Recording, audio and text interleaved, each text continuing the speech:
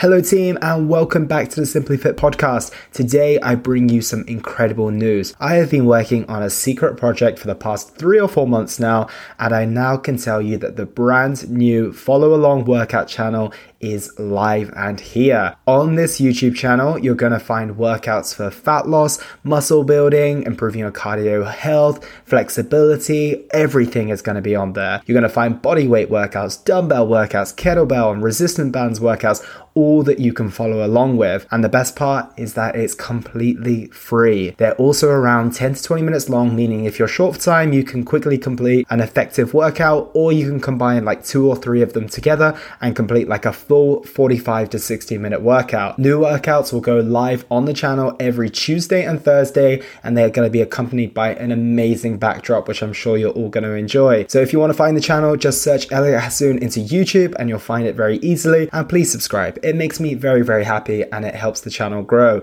And feel free to tell your friends, your family, your pets, whoever you want to share this with, and let's work out together.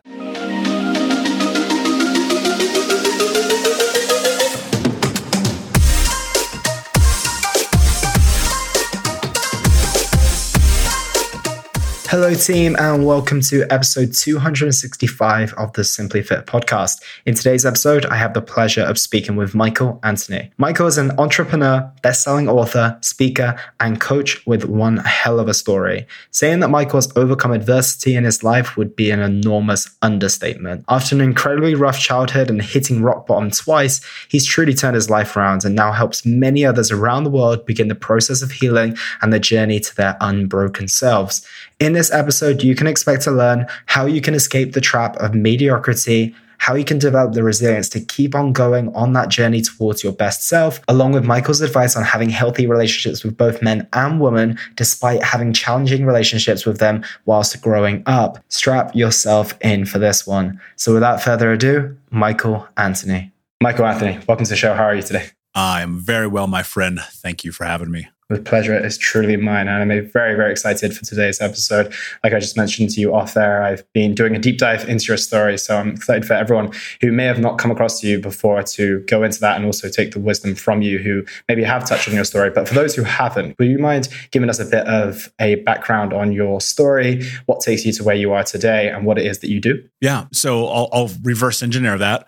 So I work with adult survivors of childhood trauma, help them learn to love themselves, get unstuck, get out of the vortex, and ultimately do the hardest thing that we do, and that's be the hero of our own story. And that is something that is predicated on my own journey. When I was 4 years old, my mother, who was a drug addict and alcoholic, she actually cut off my right index finger. And so that kind of gives you context immediately, right? And people be like, well, how could your mom do that? And I'm like, well, hurt people, and healed people, heal people. And when I was 6, she married my stepfather, who was super abusive. I mean, dude, he'd kick the shit out of my brothers and I, slam my head into walls, put me in the hospital. Like the beatings weren't just physical, they were mental and emotional.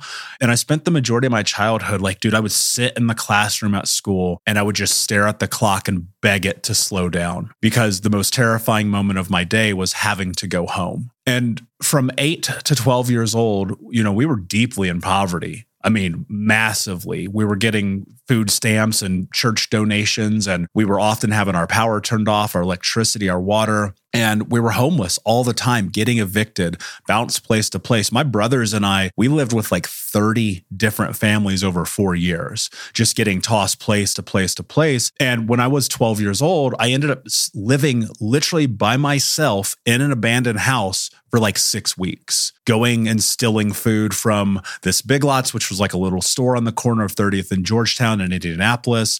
And then my grandmother had found out somehow. She came and took me, adopted me. And, you'd think that'd be a godsend, right? And in some extent it was, but I'm biracial, black and white. And my grandma's an old racist white lady from a town in Tennessee you never heard of. And so, it's like insert identity crisis. And at 12 years old, I got high for the first time, started popping pills, taking drugs. By 13, I was getting drunk. And at 15, I was expelled from school for selling drugs. And look, man, I was just trying to figure out life. I was like trying to navigate it, make it work. And I'm like breaking into houses, stealing cars, running from the cops, running with guns, getting shot at. Like it's crazy. It's like some movie shit. And I get called to school one day and they're like, the dean wants to talk to you. And I'll never understand how this happened. And I have no idea who nominated me, but I was accepted and they put me into a last chance program, which basically meant I'd get some opportunity to still graduate high school and learn some stuff. Well, at that time, I put a restraining order on my mother. And you can literally see it on my report card. I went from straight Fs to straight As. No bullshit. And that's kind of the thing that you see so often when you have this toxicity in the home. Children can't concentrate, man. I'm focused on living, not fucking math. And so my mom's in rehab. She's getting popped back and forth. She actually gets sober, which was incredible. And my grandmother let her move back into our house. I understand what happened now. I did not want to understand what happened then. Within a month, my mom was back to drinking a gallon of vodka a day, popping pills, drunk driving, and just being a psychopath. And I realized, well, of course that would happen. She's being triggered because she's in the home with the person who abused her. And you, again, on this report card, you can see it straight A's, straight F's, like that. And in that time, my girlfriend called me. I was at home, stoned, playing video games. And she's like, "You're not graduating." I was like, fuck. Dude, I cannot explain to you how embarrassed I was, how much shame and guilt I had over that. And so I did what any normal kid would do. I got in my car to go berate the teacher who failed me. And, and I get to school, Mr. Bush's class, second floor, corner of the building. I go up to him and I'm like, "Dude, how dare you fail me?" And he looks at me, he goes, "I did not fail you. You failed yourself." And then he told me the most important thing anyone has ever told me. He said, "You want something in life, you have to earn it. You can't get by in your charm and your good looks." And that was like a baseball bat to the face, man, because I had to go to summer school. All of my friends stopped talking to me. I got uninvited to every party. And, that's a rite of passage. Like, that's a big deal. And it was taken from me because of my own decisions. So I end up in summer school and the teacher comes up to me like 2 weeks in. He's like, "We're just going to give you the diploma. We're done with you." I was like, what? I just suffered all of this and now you're going to give me the thing that I didn't earn anyway? And so I go get this job, man. I'm working a warehouse. I'm putting microchips into motherboards for 12 hours a day. Just watching the desperation in people's eyes. Just this is where dreams go to die, man. You can just see it. And one of the greatest things happened is I got fired. And I'm sitting in my car and I'm thinking about it. I'm like, okay, hold on a second. What is actually happening right now? What is the solution for poverty, for homelessness, for abuse, for all the stuff I'm dealing with? And I was like, oh, it's money. It's got to be. Like, what else would it possibly be if it's not money? And I made a decision that day. I said, by the time I'm 21, I want to make $100,000 a year legally. And that part was super important because I have family in prison for life. I've been in handcuffs more times than I can count. And as of today, my 3 best friends been murdered. Dude, I knew the direction I was going. And so I started learning skills and I landed a job in leadership of a fast food restaurant. And at 18 and a half, I had 52 people under me. And by the time that I was 20, heading into 21, I landed a job with a Fortune 10 company. No high school diploma, no college education. I started making 6 figures. Well, kind of. So I actually pulled up my W-2 the other day so I could verify that I'm not making this up. I made $96,000 when I was 20 years old. And I realized something really crazy at that time, that I could really create the life I wanted to have, but I wasn't focused on the right things. And so you fast forward to heading into 26, I'm 350 pounds. I'm smoking 2 packs a day, drinking myself to sleep.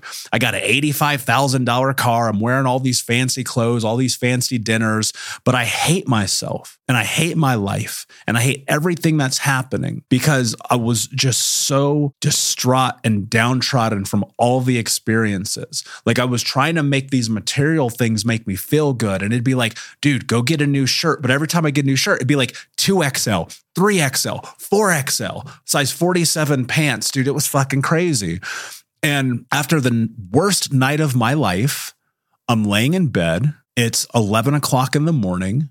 You got to keep in mind, man, I'm 350 fucking pounds. I'm eating chocolate cake and watching the CrossFit Games. Like, dude, if that's not rock bottom, I don't know what it is. Seriously, I don't know what it is. And for whatever reason, I got up and I went to the bathroom and I looked at myself in the mirror. And I remember being 8 years old and the water company had come and turned off our water. And I went to the backyard. I took this little blue bucket. I walked across the street to our neighbor's house. And for the first time, I stole water. And I was like, when I'm a grown up, this will not be my life. And it wasn't in a lot of aspects, but it was because I was that hurt, lost little boy. And as I looked in the mirror and I realized that I'd been breaking a promise to myself that I'd made 20 years ago, right? I asked myself a question and it changed my life forever. So what are you willing to do to have the life that you want to have? The answer was no excuses, just results. And what that meant for me was no more being the victim, no more blaming other people, no more negotiating with myself. And 12 years later, here I am talking to you. Yeah, and that's one hell of a story. And there's kind of a couple of pivotal moments in there. And both of those came from self-reflection. So I'm curious to see where those insights came to you. It was two really key moments there. The one where you said, I'm going to make $100,000 before I'm 21 or by the age I'm 21. And then what do I need to do to create the life I want? So where do you feel you got those insights from? Because it's magic that you got them, and then it's even further more magical the fact you acted on them. Yeah. You know, initially when I was young, I always felt like I was supposed to do something amazing, right? I always wanted to be a rock star. Like that was my dream. I was like, I want to be Jay-Z or the Foo Fighters. Like that's all I ever wanted. And because of just the circumstances of life, never having anyone to cheer me on, not believing in myself, I never really was able to step into anything with commitment. What you have to think about, these two experiences have something in common. They were rock bottom moments. Like getting fired from a job that's impossible to get fired from after not graduating high school, losing all my friends and becoming the biggest embarrassment of anyone that I knew. That was fucking rock bottom, dude. Like it was miserable. And the decision around the 100,000 was because that felt attainable to me. I wish I would have said a fucking million because I would have done it, right? But 100,000 made sense. And so that's what I moved towards. The second time it was the same thing. I mean, that was massive, massive rock bottom. My brother had told me, one of my brothers said, never talk to me again. My friends did not support me in any positive way. Like we only partied and got drunk and shit. And as I looked at my life, you know, I realized like it was my own doing. Right? I had put myself in this arena and it was that rock bottom moment again that had led me to make the decision. The acting on it, like out of all truth, was desperation because I didn't know what else to do. And I think that is a thing that happens to people quite frequently where we're like, I don't know what else to do. So I'm going to do anything that it takes. And that is what happened. And, you know, I've interviewed some of the greatest minds on planet Earth. I've been interviewed by some of the greatest minds on planet Earth, yourself included. And I sit here and I think to myself, what do all these people who have created massive change have in common? Well, whether or not you like to admit it, it's a rock bottom moment. It's a fucking come into Jesus moment. It's this moment in which you finally, for whatever reason, decide to hold yourself accountable. And that's what it was for me in both those circumstances. Absolutely. And it's incredible to see the amazing minds that have come out the other side of rock bottom. But the alternative to that tends to be the opposite. It tends to be further abuse. It tends to be rehab. It might even be someone's own death, which is tragic to think. So why do you feel that you were able to get yourself out of there versus the many people who don't? Dude, honestly, that's a great question. And I've thought about this a lot because I get asked this question all the time. And it's because I'm fucking stubborn. Like, seriously, like my greatest character trait and my greatest character flaw is that I'm stubborn. And I know that about myself. And, you know, ultimately the key to all this is know thyself. And it was being stubborn that helped me survive as a kid. Like I'm incredibly resilient. I have found ways to survive in circumstances that destroy most people. And maybe it's just luck. I don't know. Maybe it's because I've been positioned to be this person. You look at all these experiences that I've had, and I often get compared to a guy like Goggins, right? And it's like, I get that, but at the same time, he and I and everyone else that I can think of, we all have that thing in common where it was just a relentless determination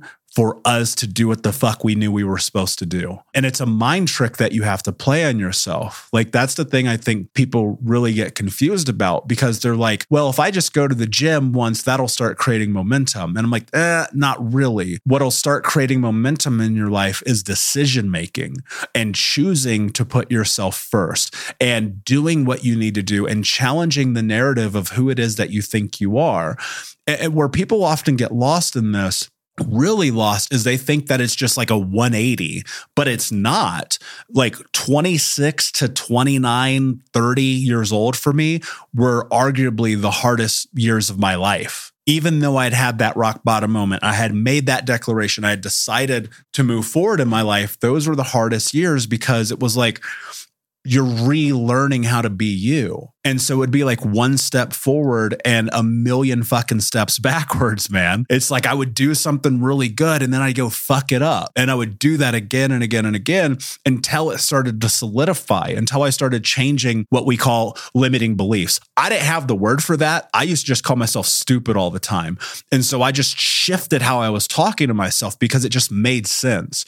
And as I got deeper into personal development, as I got deeper into research, getting trauma-informed certifications, I've really started to understand the plasticity and the malleability of the brain. And so one of the things I recognized that changed everything for me was that childhood trauma and abuse, it's not like the pain of it that we carry, right? Like, it's not this finger that was cut off that I've had 6 surgeries on. It's not the scars. It's not the burns on my body. It's not those things that were really what I carried. And again, this is my opinion.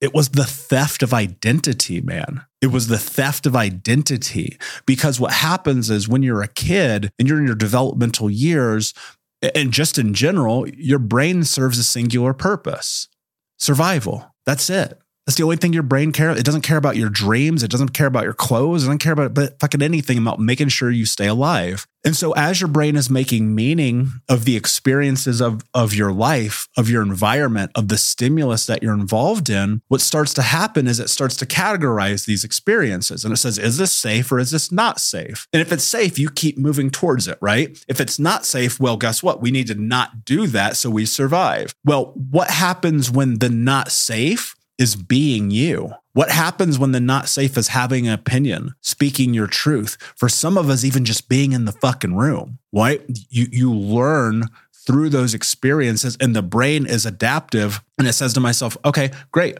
So being me is super dangerous. It's going to get me fucked up. So I'm not going to be me. And the worst part about that is that actually serves you for a period of time. And so when you're 8, 12, 18 years old, it actually keeps you safe. Like, think about that, man. That's fucking crazy. Not being you is the exact thing that keeps you safe. And then you're 22, 37, 58 years old. You have no idea who you are. And you don't know how to say yes. And you don't know how to say no. And you are a chameleon. And you placate. And you bend yourself to everyone else until you realize the truth. When you bend the world to you, you're in control. So how do we start doing that if we haven't had a sense of our real identity for decades, potentially? Yeah, that's the fucking hard part, man. That's the $1 million question, right? And the truth about it is, and I know this is super cliche, but one step at a time, because you have to understand something in this context. When you're a child and you're growing up, and let's assume if you're lucky enough to have grown up in a home that is safe and compassionate and loving, where you have the space to falter and not get thrown through a table, then you actually get to learn in real time who you are with positive reinforcement. Well, as a child, you learn through negative reinforcement when you grow up in a traumatic household. And so what actually starts to happen is every single time you make a mistake, you get destroyed physically, mentally, or emotionally by the very people who are supposed to take care of you. And so as an adult, what happens? You destroy yourself. You do the same exact thing that they did to you. Think about that for a second, right? And so when you actually make meaning of that, because of the people you date, the food you eat, the way that you show up in the world, the physical interactions you have with yourself, right? And for some people, it's cutting, or me, it was smoking 2 packs of fucking cigarettes a day, right? That is self-harm. Well, why are you doing that to yourself?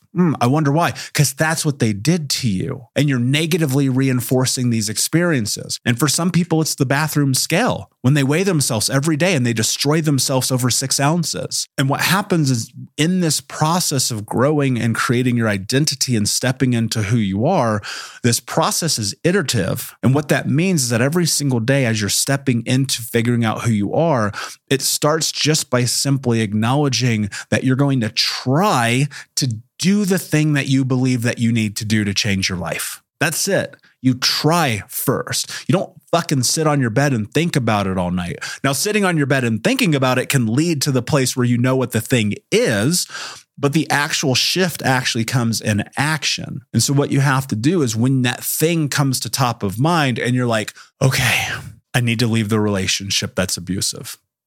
I need to quit the job where I'm undervalued.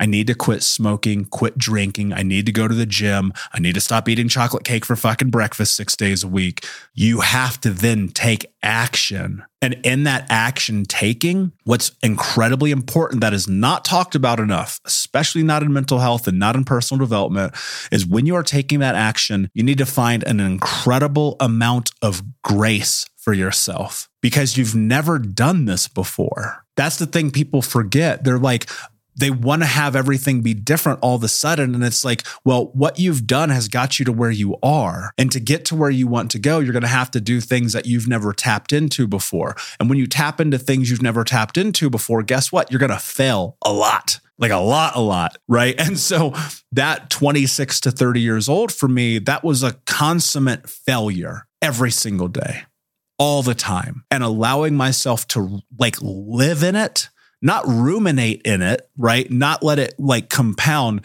but just live in it and make meaning of it and ask myself, why did I do that? What value did it bring me? How is that impacting my life? And then the next day to just rinse and repeat until what happens is because of the ability to change the way that your synapses fire in your brain and to change the structure of the way that you actually exist in the world on a long enough timeline, it starts to hold true that you become that person that you believe you're capable of being. But the only way that you do that is by actually taking action towards that thing that you believe is what is going to make your life different. And I'm curious, based on that, how much trauma healing had you done when you reached that point of 26? Because I understand this aspect of tapping into our new identity, but will we be fighting a losing battle if we don't revisit the things that put us in that place almost in the first place? Of course, in a way, we've put ourselves in that place and we've continued to reinforce the messages that we got when we were potentially a lot younger. But I can only see us running into those roadblocks and then berating ourselves and being back at square one and not really having that resilience and stubbornness that you had to keep on going. So is there a certain amount of healing that needs to be done first, or can we just tap into taking action immediately? Yeah, no, I mean, well, it's both, right? I mean, ultimately they're a parallel track. I went to therapy for the first time at 7 years old because I got molested. And that was a part of my journey very young. And one of the things that happened is I learned to not tell the truth to people because the therapist actually told my parents all the things that I was saying, all of them. And sometimes I would say things to my therapist and I would go home and then my parents would kick the shit out of me. And so I learned to not tell the truth. When I was in my 20s, I kept going to therapy. I'd actually never really stopped. Sometimes it was like court ordered because of attitude or anger issues or whatever it was. Sometimes it was because having to go to support my mom in her rehab. Like there was always therapy in this, but I always just lied. And so I'm in my 20s and therapy felt like the cool thing to do. This is so stupid. And I would go and I'd pay this guy hundreds of dollars a week and I would just sit there and lie. And then when I hit that rock bottom moment, it was like, wait a second, what are you doing? What are you doing? And I made a decision, 2 things. One, I had to get a new therapist, actually, because that guy wasn't helping me at all. Because any good therapist would have known I was fucking lying to him the whole time. It's not that hard to figure out. And so I had to get a new therapist and I made a decision to take it seriously, to be honest, to tell the truth. And in that, that's where that parallel started, because, and I'd also factor in physical movement. So it was kind of like the mental, physical, emotional triangle, if you will, of doing these things all the time. And it started turning into, yoga and meditation and journaling and therapy and not smoking, all those. Like, it really is a parallel, and you do a little bit every single day as you tap into it. And the more that you do it, the more that you understand who you are. And I don't think, and this is my opinion, I think it's probably impossible to create change in your life without having mentorship of some capacity. And that can be, therapy, that can be yoga, that can be, having someone to guide you, because you don't know what the fuck you're doing. And the one thing I think I wish everyone could understand, especially what I try to teach them when they come into coaching with me, is when you sit down with me, you're not getting me. You're getting my decade of experience and $250,000 invested in this journey, right? And that's the thing that happens when you have a coach or a mentor or a therapist. You're not getting them, you're getting their experience. And it helps you circumnavigate and shortcut the fucking suffering that it really takes to figure it out on your own. Dude, if I could go back in time, I swear to God, the first thing I would do, knowing what I know now, is hire a coach. Period. Because I needed to change behaviors. And even though I was going to therapy, it wasn't really happening, right? Behavior changes weren't really That's why that 4 years took so long, because it was like reframing behavioral patterns. And so when you're going through this, I think people believe that, you can read a book or listen to a podcast and take action one time and life's going to be different, but it's just not. And I teach people, when you come into this world, brother, when you step into Think Unbroken, this is the rest of your life game.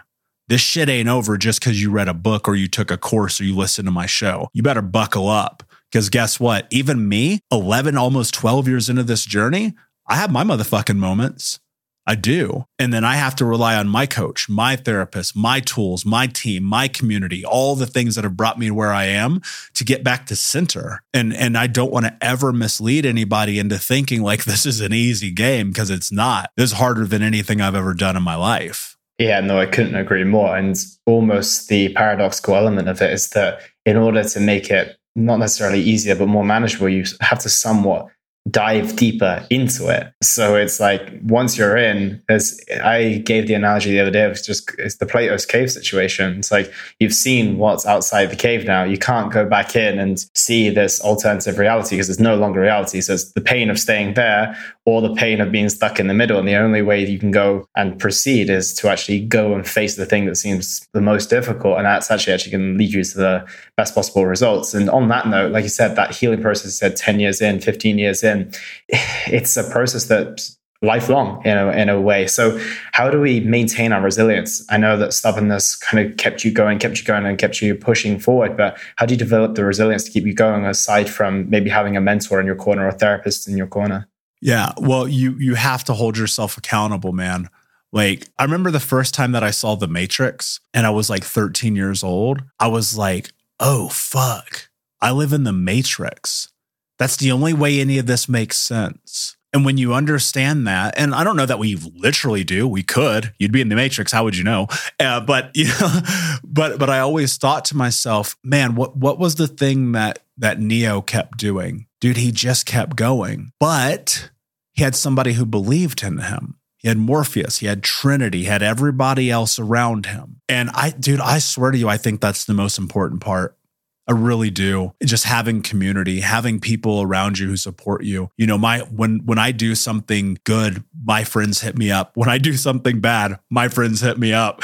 And it's like, there's a support there that's not about judgment or shame or even about accolades, but it's just about someone being present with you. People think so often they're alone in this, particularly men. We think we're alone in this and that nobody gets it. Nobody understands. Motherfucker, there's 8 billion people on planet Earth. I promise you, you are not the only one with the problems. And you have to be willing to go and find the support, because in that support, what's going to happen is you'll build resiliency by having people to lean against, to say, you know what, man, I'm having a real bad day. I thought about doing something dark, or whatever it is, right? And you go, okay, cool. Well, can we be here for each other? Can we sit with each other and not try to fix, but instead just exist? And that's kind of the really important thing. Now, there is the resiliency of self, right? There's the forcing yourself up, getting out of the house, doing the things that you need to do. And that accountability for me has always kind of been inherent.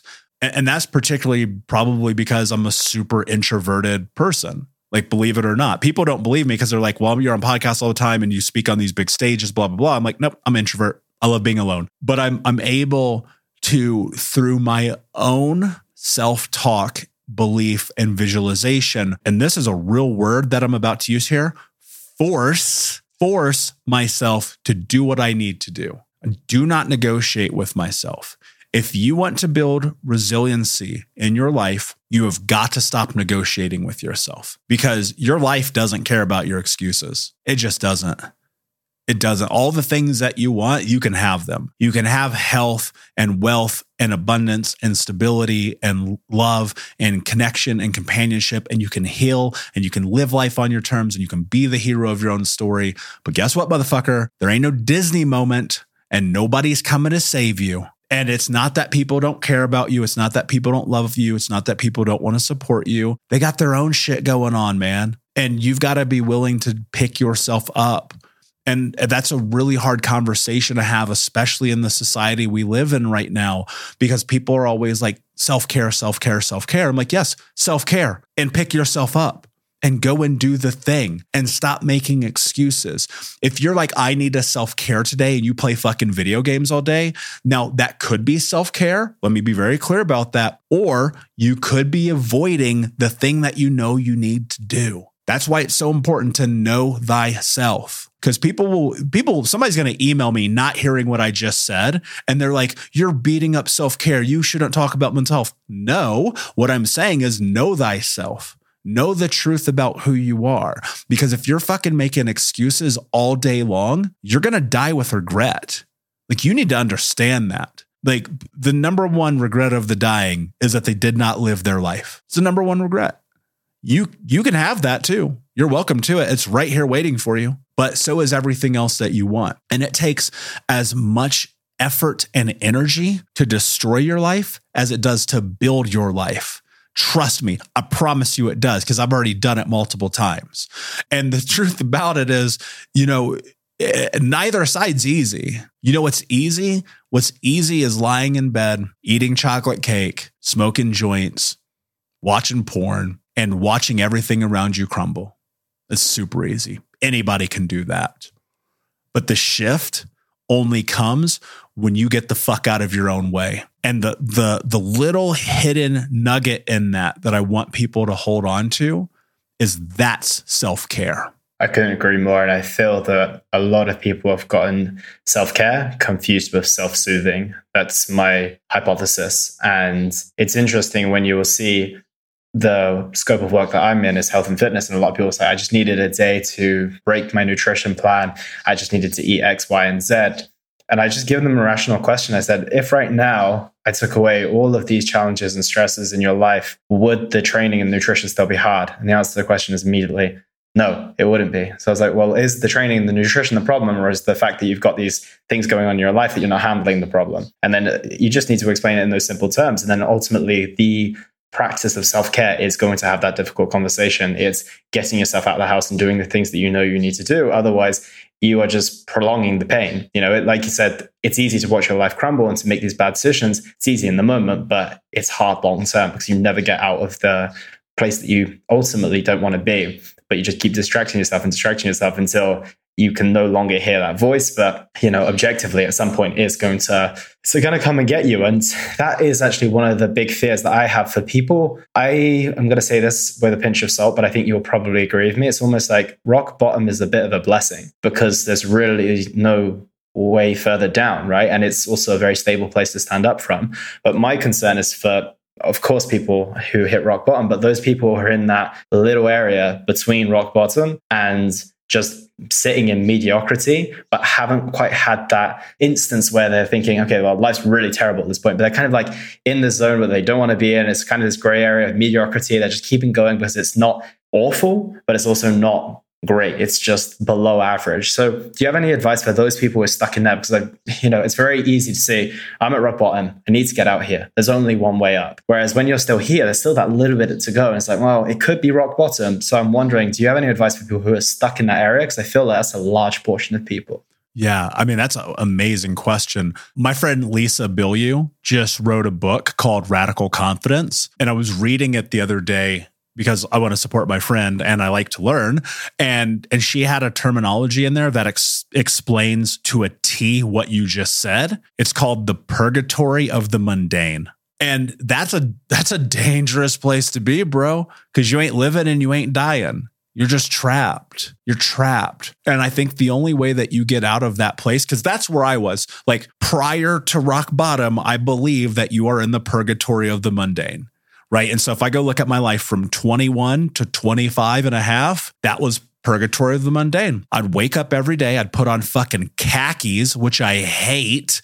I'd go and sit at a desk after eating McDonald's, literally routine every day. Wake up, smoke a cigarette, get stoned, get in my car, drive to work, get McDonald's, who is probably going to see me one day. They're fucking poison. Fuck you, McDonald's. And I would be there and all day long, you'd hear water cooler talk. People share their bullshit stories. And for 8 hours a day, I would do the same thing over and over and over and over and over again. And then I would get my little 2-week paycheck. I'd go home. I'd get high again. I'd probably get drunk because I lived above a bar and I had a $2,000 a month bar tab. And then I'd go to bed. And I would do it all over again. Now, on the fun occasions, it would be fucking strip clubs and it would be bachelor parties and it would be like party buses. There's a video I pulled up of myself that I'm using in this new training that I'm building where I was at my heaviest and we're at some fucking house party or something. I'm shotgunning beers. Just mad, just like bam, bam, bam, right? 24 years old. That's the purgatory of the mundane. Your life isn't getting better, but it's not getting worse, but it's also not doing anything of substance. And I think that if that's where you are, the greatest thing that you can do, Jordan Peterson said this, and this is the same thing that actually changed my life. He said, go sit on the edge of your bed in silence for 15 minutes. And whatever that thing that shows up is the thing that you need to deal with, and you're not going to like it. But if you want your life to be different, that's what you need to handle. And I think if you're in that place where life is just kind of blah, you're not excited, well, like rock bottom is probably inevitable. Like that's the gateway. Like it truly is, because you're not doing anything to make your life better. But let's go into something tangible here. What I think people could execute on immediately. Go and volunteer. Go and volunteer. Go to a nursing home. Go to a children's hospital where kids are dying. Go to a homeless shelter. Go to the fucking dog shelter. I don't give a shit. Go and be of service. Stop being so fucking selfish all the time and see how different your life can be. Because people will complain all that my life's so boring. It's not interesting. Well, what are you going to do about it? There are people who probably need you, and you're being super selfish by not giving them what you have. And ultimately, you have a choice to make. You can sit in that world. And I promise you, since I've been there, it's not that great. There's nothing more boring to me on planet Earth today than going and shotgunning beers. There's a 0% chance that's happening, right? But I feel so empowered and so full of life and so much pleasure and joy and fulfillment by going and serving other people. And I think that if you're trapped in that place, the inevitability of rock bottom is only a decision away. Yeah, I couldn't agree more. And it is, like you said, that gateway. And I heard that Jordan Peterson advice as well. And he followed it up in another interview with an insecurity or a shortcoming that you believe to have is a great road to travel down as well. So as soon as you identify what that is, it's almost a blessing to see it, because then you know, okay, well, these are the action steps that need to be taken. If you're feeling, miserable about your direction around your career, well, at least you know where to start. And you start like you did at the very beginning of this interview, reverse engineering. Where do you want to be? And then we start working backwards from there. And I think that's it's a great takeaway. And on that note, it doesn't sound like you had too many great role models growing up, but you seem to be someone who's in a very good position now, especially within your masculinity. You've spoken about things of like understanding your feelings, being compassionate with yourself, but also showing and displaying the attributes of masculinity, which I think are fairly traditional and I think should personally stand the test of time. How have you found yourself as a man in this world, and what does being a man mean to you? Yeah, I love that question. When I was growing up, you have to look at the male influences in my life. A dad that was absent, who I never met, a stepdad who beat the shit out of me all the time. And so I looked at men in fear and terror, right? And I was so disconnected from them that when I actually moved in with my first roommates, when I was like 18, they were a couple of guys, but they had already graduated college. Like I was a baby compared to these dudes. And I wanted so desperately to be like them. But what did these guys do? And I love them. So let me be clear. I'm not shitting on these guys. Like I get it, but they partied a lot. I mean, they worked hard, but they partied a lot. And so what did I do? I worked hard and I partied a lot. I wanted to be like them. And so we model who we want to be. And so I was modeling them, but I was also modeling the male influences that I had growing up, like Jay-Z. And I love Jay-Z to this day. I quote him all the time, but I was modeling the wrong aspects of who he was. I was modeling the cars and the women and the drugs and the money. And I had the cars and the women and the drugs and the money. And what happened is when I really got deeper into this journey, I recognized a couple of things. One, before I left Indiana, when I was 29, heading into 30, I sat down with my four best friends, these guys, and I told them effectively the story that I told you at the beginning of this interview with much more depth and context. I knew these guys for over a decade. I never shared one word of that with them. Think about that. And in the middle of doing so, one of the guys who I thought was my best friend, like my brother, pulls out his fucking cell phone to check the score of the game. Think about that. And I realized in that moment something really important, that some people, and not just men, but some people do not have the emotional capacity to connect with you on a human level until they do. And my hope is, I haven't talked to this dude in forever, but my hope is that things have changed for him. They certainly have for me. And so as I was in this and I was looking at my life, I recognized, not because of that experience alone, but all those different things, that one of the things I needed to do was actually address my relationship with men. And so it wouldn't be about high fives and the number of partners we had and our bank accounts and shit that doesn't matter, because it doesn't matter. And instead, I wanted to have real, deep, intimate, emotional connections. And so literally a podcast I recorded today was literally about that. I joined a men's group therapy program for two reasons. One, I knew it'd be incredibly fucking uncomfortable, which it was, I assure you. And two, it would give me a foundation for understanding how to connect with men at a human level going forward. And you know, what's really interesting is now more than ever, you use the word masculinity, and that's such a dangerous word in 2022 because the toxic is always around it, right? Toxic masculine. What the fuck does that even mean? And it's like a lot of things that are just thrown around, because I would sit in this room of these men who were hurting, who were suffering, who were trying to change their life. And I was one of them, obviously. And we just let each other exist and talk about the fucked up things that we did and try to make meaning of them and create massive change and do what we needed to do. And a lot of it was kind of combative in a way, because when you're in that kind of emotional environment, like real truth gets dropped on you. And I remember one day, and this changed my life forever, one of the guys goes, "You don't know how to be angry." And I was like, "Fuck you, I know how to be angry." No, he goes, No. You know how to use anger to destroy things, but you don't know how to feel the emotion of anger. And I was like, oh shit, he's right. And that night, what happened is it was like the floodgates had been open. After this therapy, we always did men's group therapy on Wednesday nights. And for years I did it. And after this one session, I go home and I grab my journal and I just start writing for hours. I was exhausted by the end of the night. I was just crying on these pages, writing, getting out all the darkness, all the anger, all the hurt, all the everything. But people would look at that conversation and go, "Those guys are toxic." I'm like, no. Those are guys trying to create some change in the world by having real deep, hard conversations.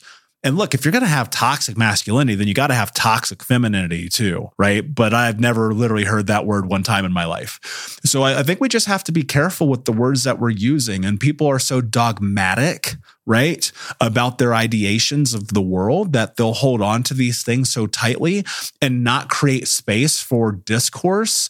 And that to me is the ultimate fixed mindset, right? And so as I've stepped deeper into who me choose to be as a man, it's been this connection with these other incredible men who have led me down this path. You can't see it, but I have this wall of photos over here, and it's these incredible people who inspire me. It's me and Tom, and these are all in real life, right? It's me and Tom Bilyeu, me and Anthony Trucks, me and Gary Vaynerchuk, me and Grant Cardone, me and D-Rock, me and Paul Gilmartin, me and Tim Story, me and John Lee Dumas. Why? Because I need those men in my life, dude. I need those dudes. I need them. I need them to help me. I need to watch them and study them and model them because they're men of character, men of value, men of meaning, men who fuck up all the time, right? And the truth is that we get so raked over the coals because of the mistakes we make these days. People are like, I'm going to cancel you. I'm like, first off, I'm uncancelable, motherfucker. I refuse it. You cannot cancel me. I spent 26 fucking years being canceled. You ain't canceling me. I'm going to speak my truth. And if my truth fucking rubs people the wrong way, well, then maybe it's actually something you need to think about. I'll never forget. I was in a coaching session with Tom, and he fucking called me out. And he was like, dude, blah, blah, blah. I won't get into it because it's a very long conversation. But without that moment, and I want to say that was about 4 years ago, 3.5, 4 years ago, somewhere in that window, it changed my life forever, man. But he had the willingness to call me out. And there's nothing toxic about that. And these guys make mistakes. I make mistakes. You make mistakes. Everybody listening to this show right now makes mistakes. And I think if we can just stop fucking beating each other up and holding each other to this esteem of perfection, like, we're not axe murderers. Well, I'm not. Hopefully most of these people listening aren't. And it's like, you're not fucking perfect. It's fine. It's fine. And so when you look at the people in the world who are not perfect and you want to call light to that because it makes you virtue signal and feel like you're better, you need to go stare in front of that fucking mirror for a minute. Because what you're actually doing is you're actually calling attention to the fact that you are terrified to be who you are. And that's a hard truth for people to hear because, dude, we're having a human experience, man. None of us know what the fuck we're doing. And so to cancel people for their mistakes, like one of my great friends got canceled recently for something that they said. And I sat there and I looked at what she had written and I thought to myself, yeah, but she's learning. She doesn't know everything. Who gives a fuck if she has 3 million followers on Instagram? She's going to make mistakes. And we have to rake her over the coals. She was like on the national news. I was like, what the fuck is happening right now, man? This is nonsense.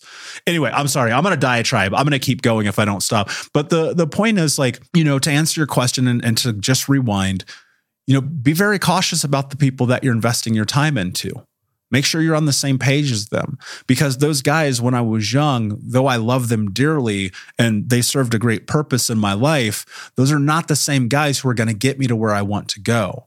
And so the mentors, the words you put in your head, the media you consume, the food that you eat, everything matters in this journey. So just bring some meaning to it. Pay attention to it. Sit on the edge of the bed and get uncomfortable with it.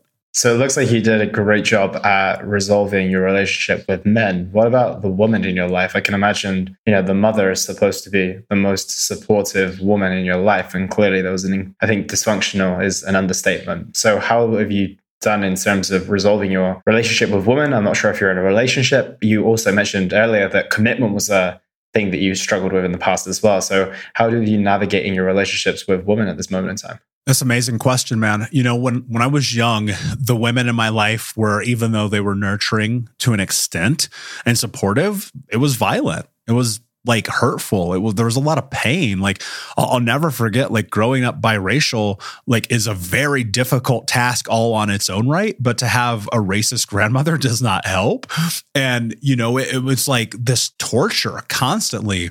And my thought of masculinity, especially back then and what it was to be a man was, all right, I'm a teenager and I'm in my 20s, whatever. I'm just going to have sex with as many people as humanly possible. And that just, it's empty. It hurts. It's like a great form of suffering. There's an immense sense of loneliness in it.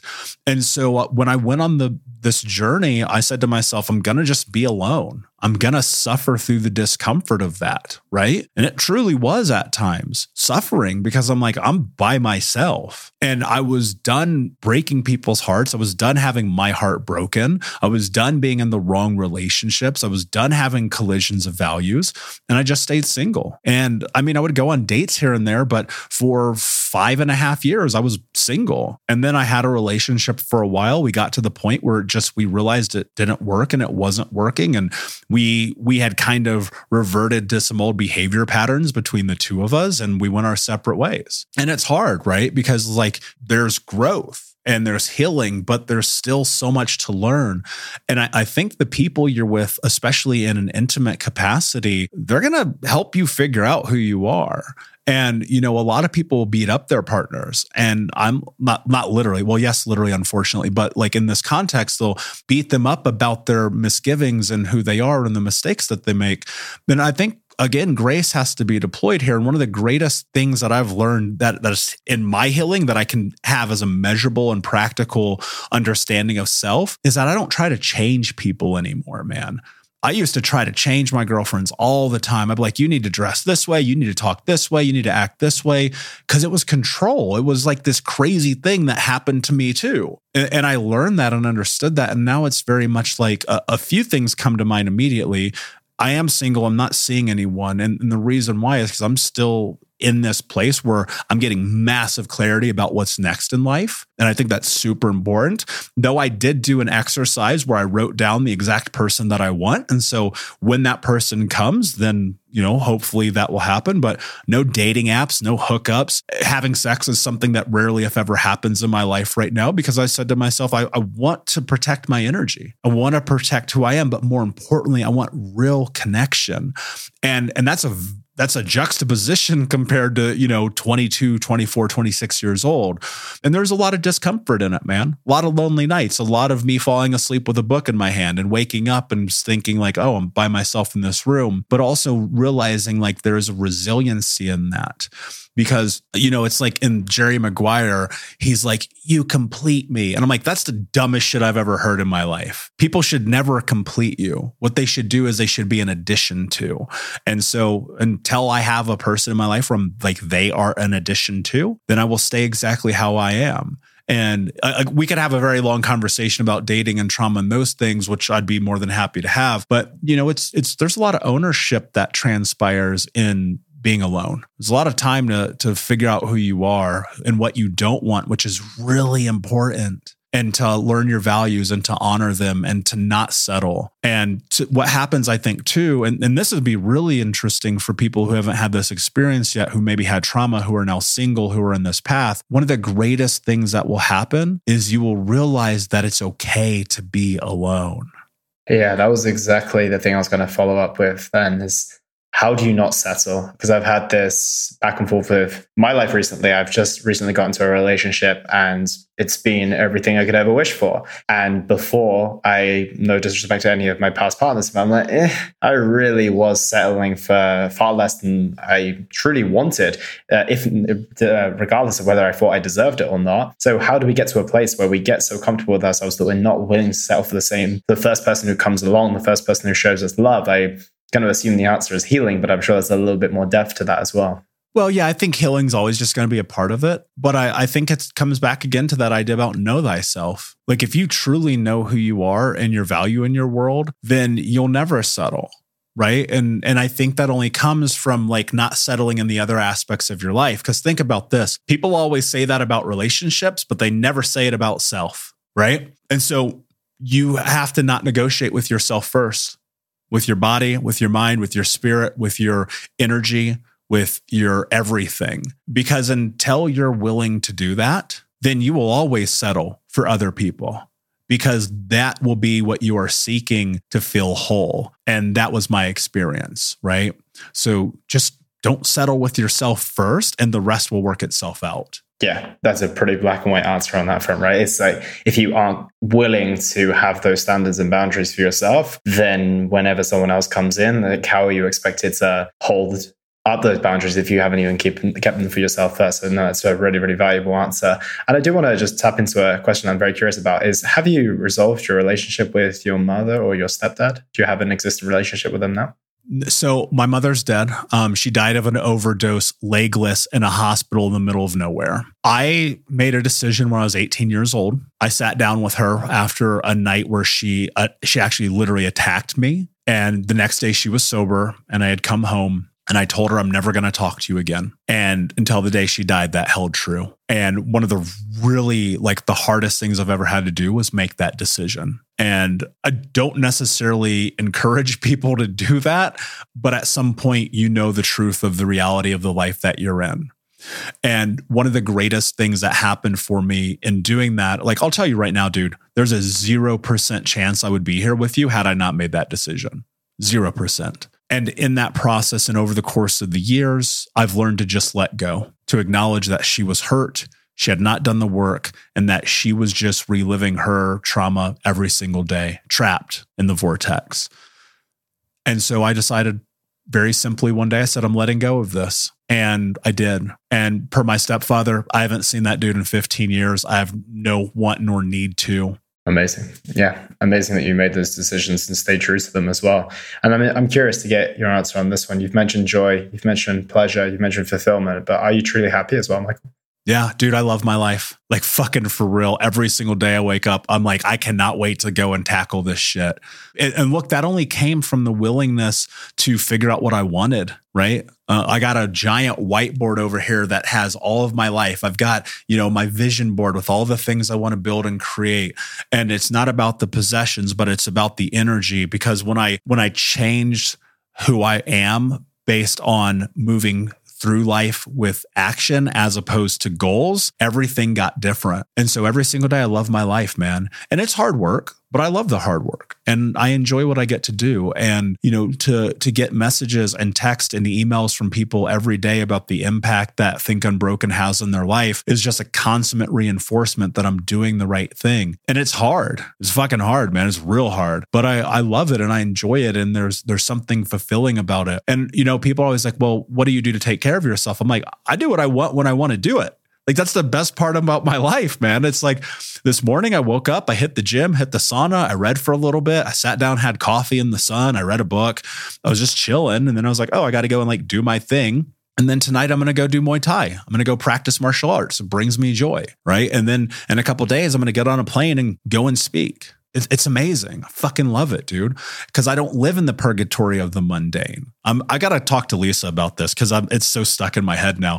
It's I create what I want in my life and I move towards it till I get it. And I think that if you do that in your life, you'll be happy too. But look, happy's fleeting, dude. I'm happy today in this moment. That doesn't mean I will be in an hour or in 5 days from now, because fucking life happens, dude. I still have to work through depression and anxiety and grief and sadness and loss and hurt and heartbreak and all of the things that come along. If I just sat here and was like, I'm happy all the fucking time, that'd be a lie. There's no truth in that. And I'd stay away from people who are happy all the time. That's super scary to me. You're lying to yourself, right? Because life is hard.